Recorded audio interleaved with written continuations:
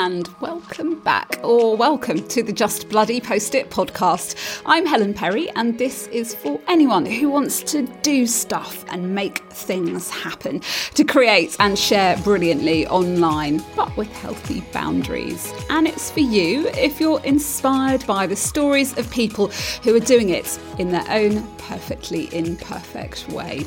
Today, money. I think of myself as someone who's not that great with money. It's a blue job in this house. I am a feminist, but this stuff around women and cash runs deep. Did you know that by the time women retire, they have typically saved about a quarter of what a man has for that time in their life? Our guest this time is on a mission to change this, to help women win at finance. After years in the investment management industry, Davinia Tomlinson founded Rainchq, a membership programme that teaches money, savings, investment and wealth building to women. And to make it happen for as many of us as possible, to spread the word, Davinia's prepared to get right out of her comfort zone and onto Instagram. People are much happier talking about their sex lives with strangers than they are their finances, apparently. And so on that basis, it's really important that you see someone that you can say, oh, I really like her. I like her vibe.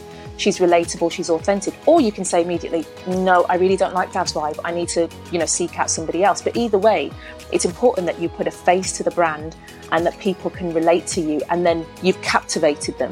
It means that they'll be loyal to you over the long term.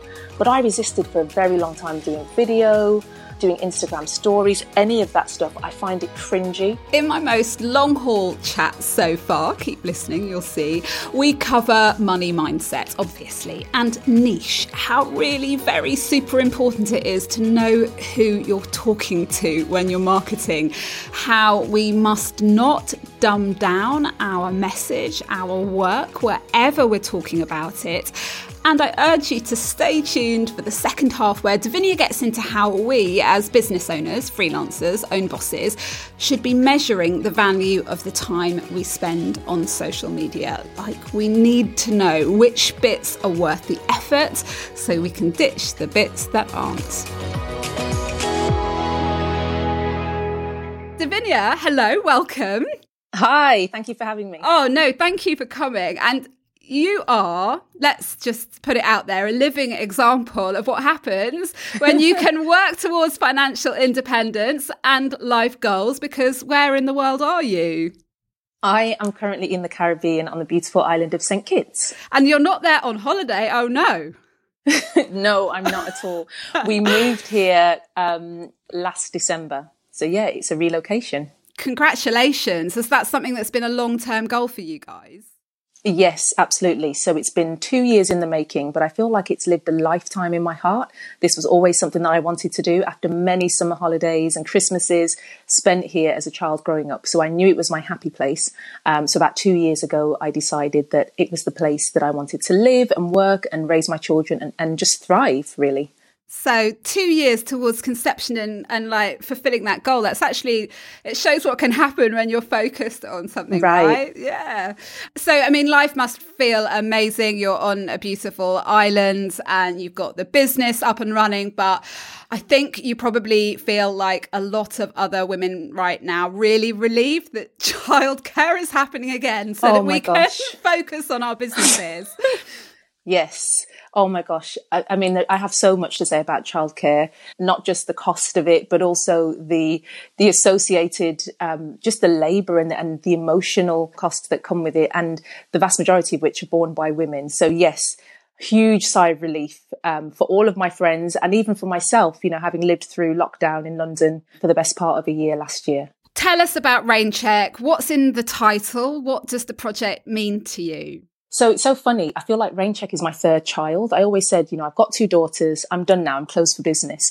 But Rainchq is my third child. And really the name Rainchq is designed to it's a bit of a play on words, and it's designed to evoke this sense of banking your checks for a rainy day.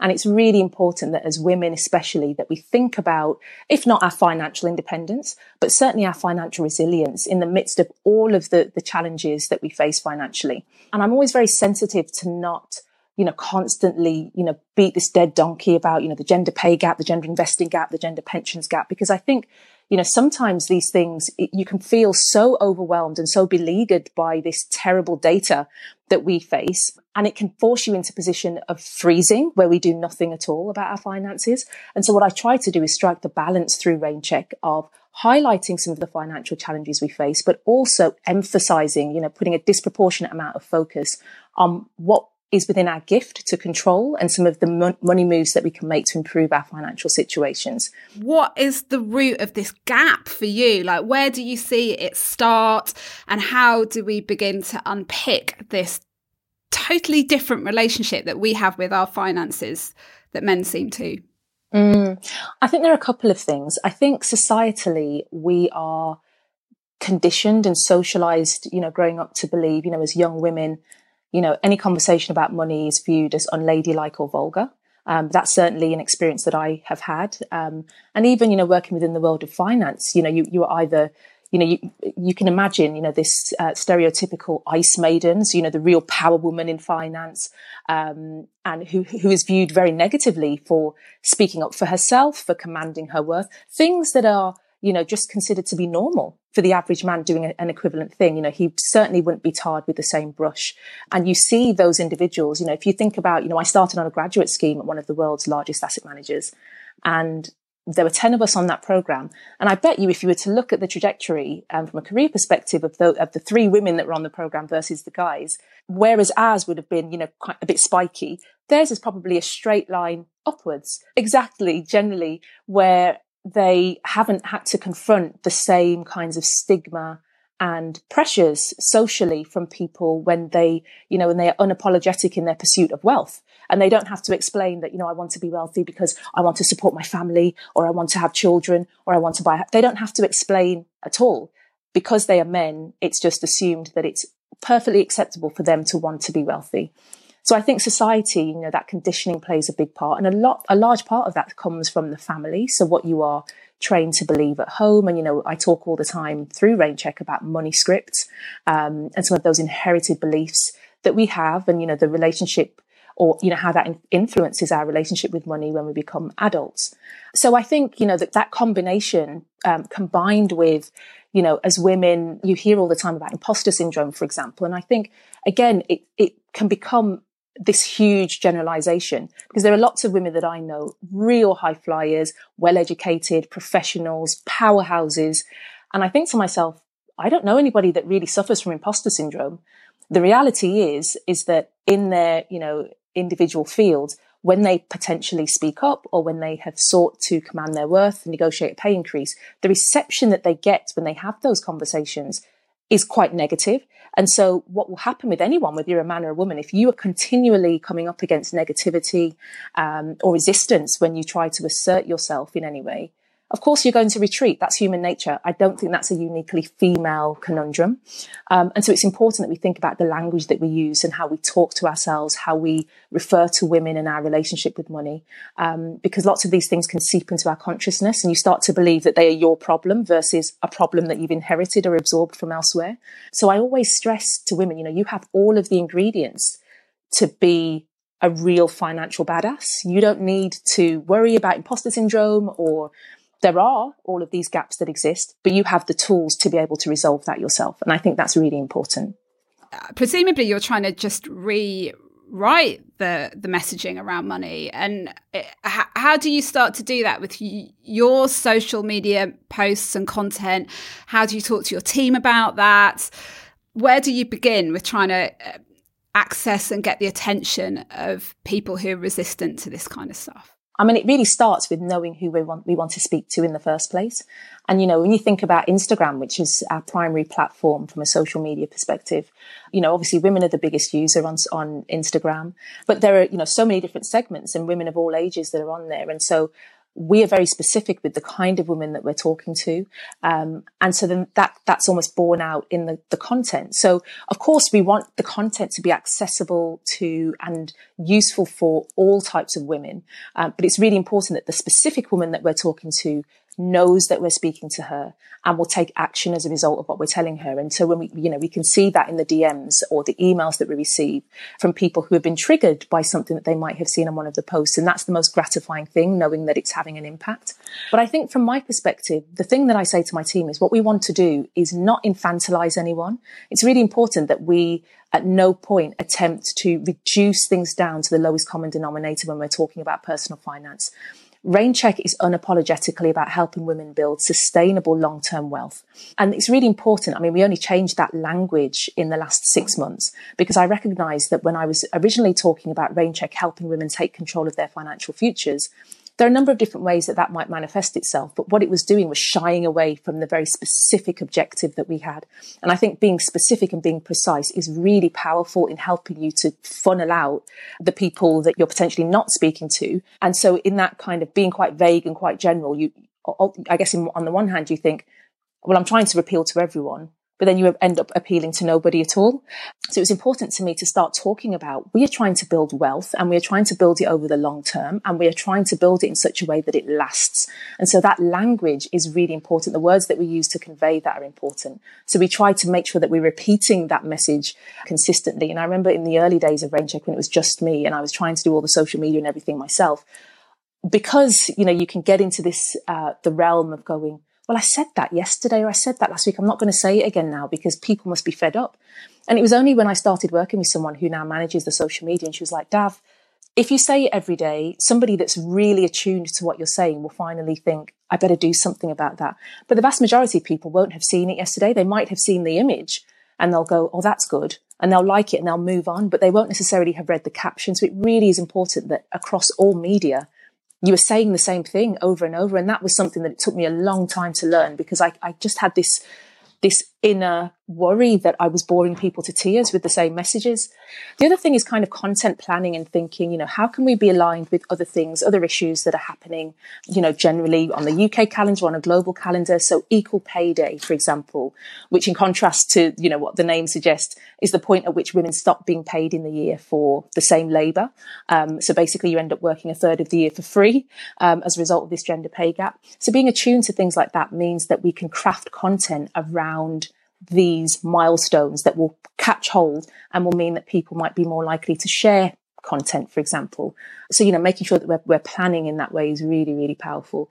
I guess the other thing that, again, I very reluctantly had to do was to be visible as a person. How have you found that? Because I know that you understand marketing. I know that's work that you've done in the past. Selling for someone else is like easy peasy, let me at it. But when you have to do it for yourself and you have to step out there, it's not your natural happy place. No. Oh my gosh, I find it so cringy, Helen.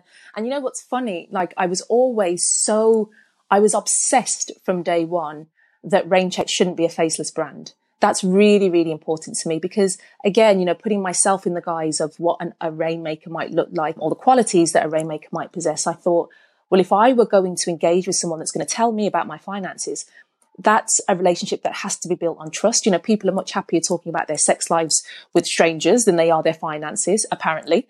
And so on that basis, it's really important that you see someone that you can say, oh, I really like her. I like her vibe. She's relatable. She's authentic. Or you can say immediately, no, I really don't like Dav's vibe. I need to, seek out somebody else. But either way, it's important that you put a face to the brand and that people can relate to you and then you've captivated them. It means that they'll be loyal to you over the long term. But I resisted for a very long time doing video, doing Instagram stories, any of that stuff. I find it cringy. I have to remind myself even now every week, my social media person will say, Dav, you really got to get on camera. You've got to do a story or you've got to do a video. And she has to give me these pep talks and just say, well, just say this, say that. It will last 1 minute. Put it out there and then I'll post it for you. You don't even need to think about it. Don't log on. Just don't log on. I will do all the rest. But it really is important. It's one of the most powerful things that you can do. And it's something that you do excellently. I mean, I really, watching your posts and seeing how relatable you are and fun and perky and quirky, all of the things. That's really kind, but I think it's really important for you to say that you find it cringy and for me to say, I probably don't find it cringy now, but I definitely did 2 or 3 years ago. I mean, there are literally no photographs of me in existence between my wedding which was 15 years ago and about 3 years ago when I really got into, trying to make something happen for myself on Instagram, it's not something that has to feel natural. You can change that narrative as well, and you can become comfortable with just getting out there and saying your thing, because the alternative is that actually maybe something's not going to happen. Like, you want to reach those women, and that's a bigger driving force than the cringe, I guess. Yes. And that's the thing that I have to remind myself. You're spot on, and that's very much the message that I receive from my peers, other female entrepreneurs, when I say to them, oh gosh, it's really awful. Oh, I've had to do this video. And, the overriding feeling is the greater good is that I want to reach these women. And if they don't see me and they just see these posts, I could be a man pretending to run this account and pretending to be by women for women. I could be anybody at all. And so it's really important that I'm able to present this face of relatability. And we find a way, and you find a way. Somebody gives you a kick up the butt, you do it. Then they have to give you another kick. And you know what? Sometimes things aren't our favourite part of our work, but it has to happen.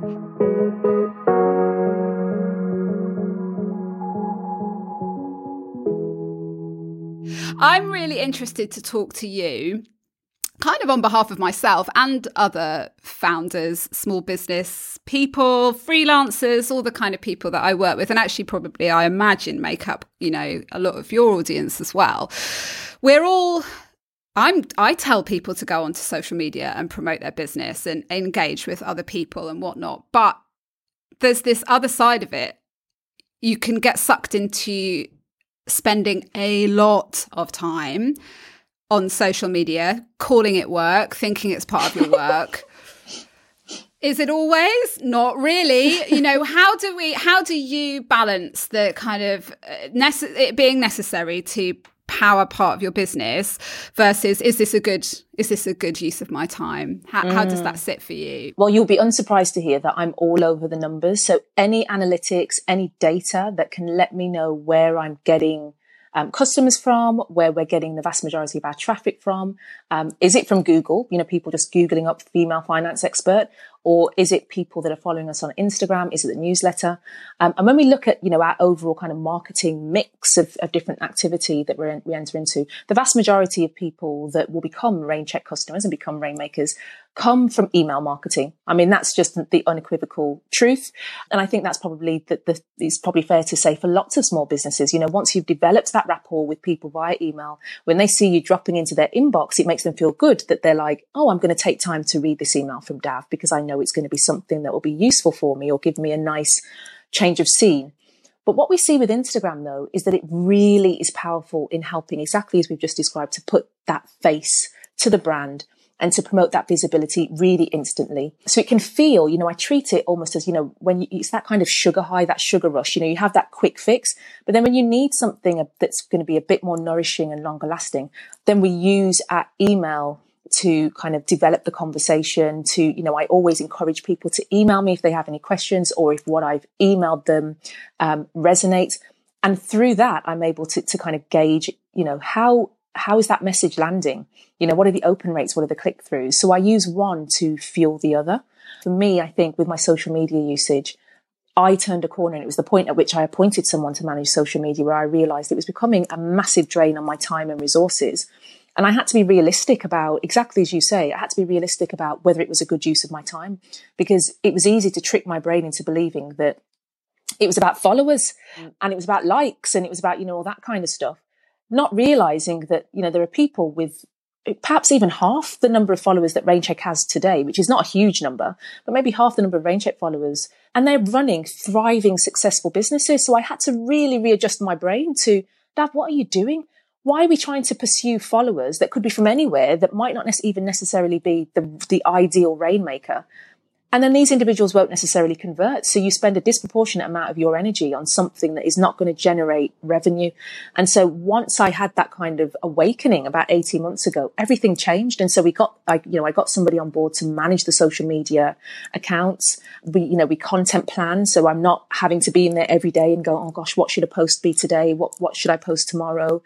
In terms of us kind of, going onto other accounts and engaging and commenting and that kind of thing, that's something that I can do, when I've got 20 minutes spare, and I'm very disciplined about when I'm going on there to do that engagement, but I don't obsess over it. And I know that there are lots of different hacks and things. Some of them, I will follow, but I want to do it in a way that's authentic. So if I see you, for example, pop up on my feed, I'm like, I'm going to listen to this video because Helen's going to tell me something that I want to hear. And anyway, I like watching her, and she wears red lipstick. I like watching her. But then I'm not going to follow all of the female focused finance accounts, for example, and feel that I'm compelled to comment because we are competitors or because we're in the same space. It feels inauthentic to me. To be quite frank, I get fed up of looking at the same posts over and over. Like, I'm in this space. I don't want to follow a load of other people that are also in the same space and pretend that I'm, that I've learned something new, because we're doing the same kinds of thing. So I really think it's important that you're clear on what you are trying to achieve, and know that social media is just one channel of many. So you need to make sure that they are all integrated. Brilliantly helpful, Dav, especially that stuff about actually knowing where your business is coming from, and then acting on it rather than acting on the compulsions that that an app like Instagram can, it's just like, gotta keep going. And it's like, hang on a minute, I've got a paying customer that needs some attention from me here.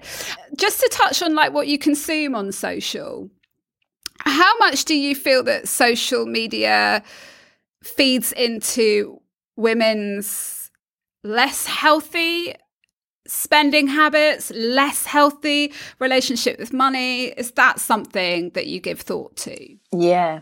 And especially during lockdown, I think, one of the trends that we observed, within the Rainmaker community and elsewhere from people that are not necessarily customers who were DMing or leaving comments, was that, we saw this kind of anecdotal rise in emotional spending. So people kind of, we lost the ability to go out, to socialize, to spend our time in other ways than just being glued behind our computer for our day jobs on Zoom continually. And then all of our social activities suddenly became centered around our phone as well. And so all we had to do was, scroll incessantly, all day long. It's the first thing that lots of us were doing as soon as we woke up, and it was the last thing lots of us were doing before we went to bed. And companies were aware of that. I mean, ultimately, they're there to entice us to buy things. And I think what was happening is that people were being enticed, perhaps as a result of some of the influencers that they might have been following. But, I don't necessarily blame influencers. It's a career, and, that's their line of work. But we were being enticed to buy things that we couldn't even use. We weren't necessarily in a position to use because we couldn't go outside. And this is something that I think extends outside of even just the lockdown scenario, where you might tap into a reality that is ultimately contrived, because it's contrived to have you, that's what advertising is. It's not just something that's unique to influencers. Ultimately, they are personal advertisers, if you like. But definitely this, this feeling that, okay, we felt anxious, we missed our family and friends, we were vulnerable, lots of us were shielding. And so the one thing that was giving us comfort was having those packages turn up. You'd feel quite excited that if you had a delivery, that was, and even just to see the postman, dropping the parcel off, you would feel quite, you have that momentary high. So definitely, I think that there is a real risk that social, if not managed effectively, if there is indiscipline around its usage, can be quite damaging. That said, I think, overwhelmingly, it can really be a force for good. It can be a force for good in helping you to connect with other people. There are people that I have now met that I consider to be, really, either firm friends or a really powerful part of my professional network. And I have met them through the power of social media. And there are also, as a small business owner, there are opportunities that come as a result of being on there. So I think it really is just about taking a step back and reflecting on all aspects of your life and establishing what discipline is required in order for you to feel good and to feel peace. Talk about small businesses. Last of all, it doesn't surprise me that tons and tons of the women that I'm connected with are drawn to the appeal of running their own business, of being their own boss, of not answering to anybody, about getting out of this system that seems to make us feel crap, that doesn't fit around, the other things in our lives. But running your own business or starting your own project is a hard thing. As you're doing it, it. What advice would you give to somebody who's at the early stages of a project they'd love to get off the ground? The one thing that was really powerful for me was surrounding myself with other entrepreneurs at the same level I was at in terms of my journey as an entrepreneur, but also women that were at the next stage and the stage after that, so that I could see, particularly when I was struggling, I could see those women who were inspiring to me and who were very generous with their time in kind of informally coaching, and, people that I could reach out to if I had a question. I really think that it's such a massive help, especially when you're just starting out and you perhaps, if you might have come from the corporate world or, whatever your background has been. And if you don't have those networks already in place, then it can feel like you're floundering or like, you're by yourself. And, I think you touched on this earlier, when you come from having a team to suddenly being a team of one, that's really hard. So I think my best advice would be to join one of the many flourishing female entrepreneurship networks, or just general entrepreneurship networks. Find your tribe, because they will really make a difference in not just your success, but how good you feel about the journey, because it really is hard. The other thing that I would do is, I would say is, when you get to a point at which you're able to do so, don't be afraid to pay for help. And this was something that, I had to learn very early in my personal life, so, shortly after I got married and realizing, after years of living by myself in London, I had a very active social life. I only had to think about myself, didn't have children. It was amazing. And then suddenly you're thrust into this environment where you're having to coexist alongside another person. I was like, oh my God, this is a total nightmare. But I resisted for a very long time, getting a cleaner even.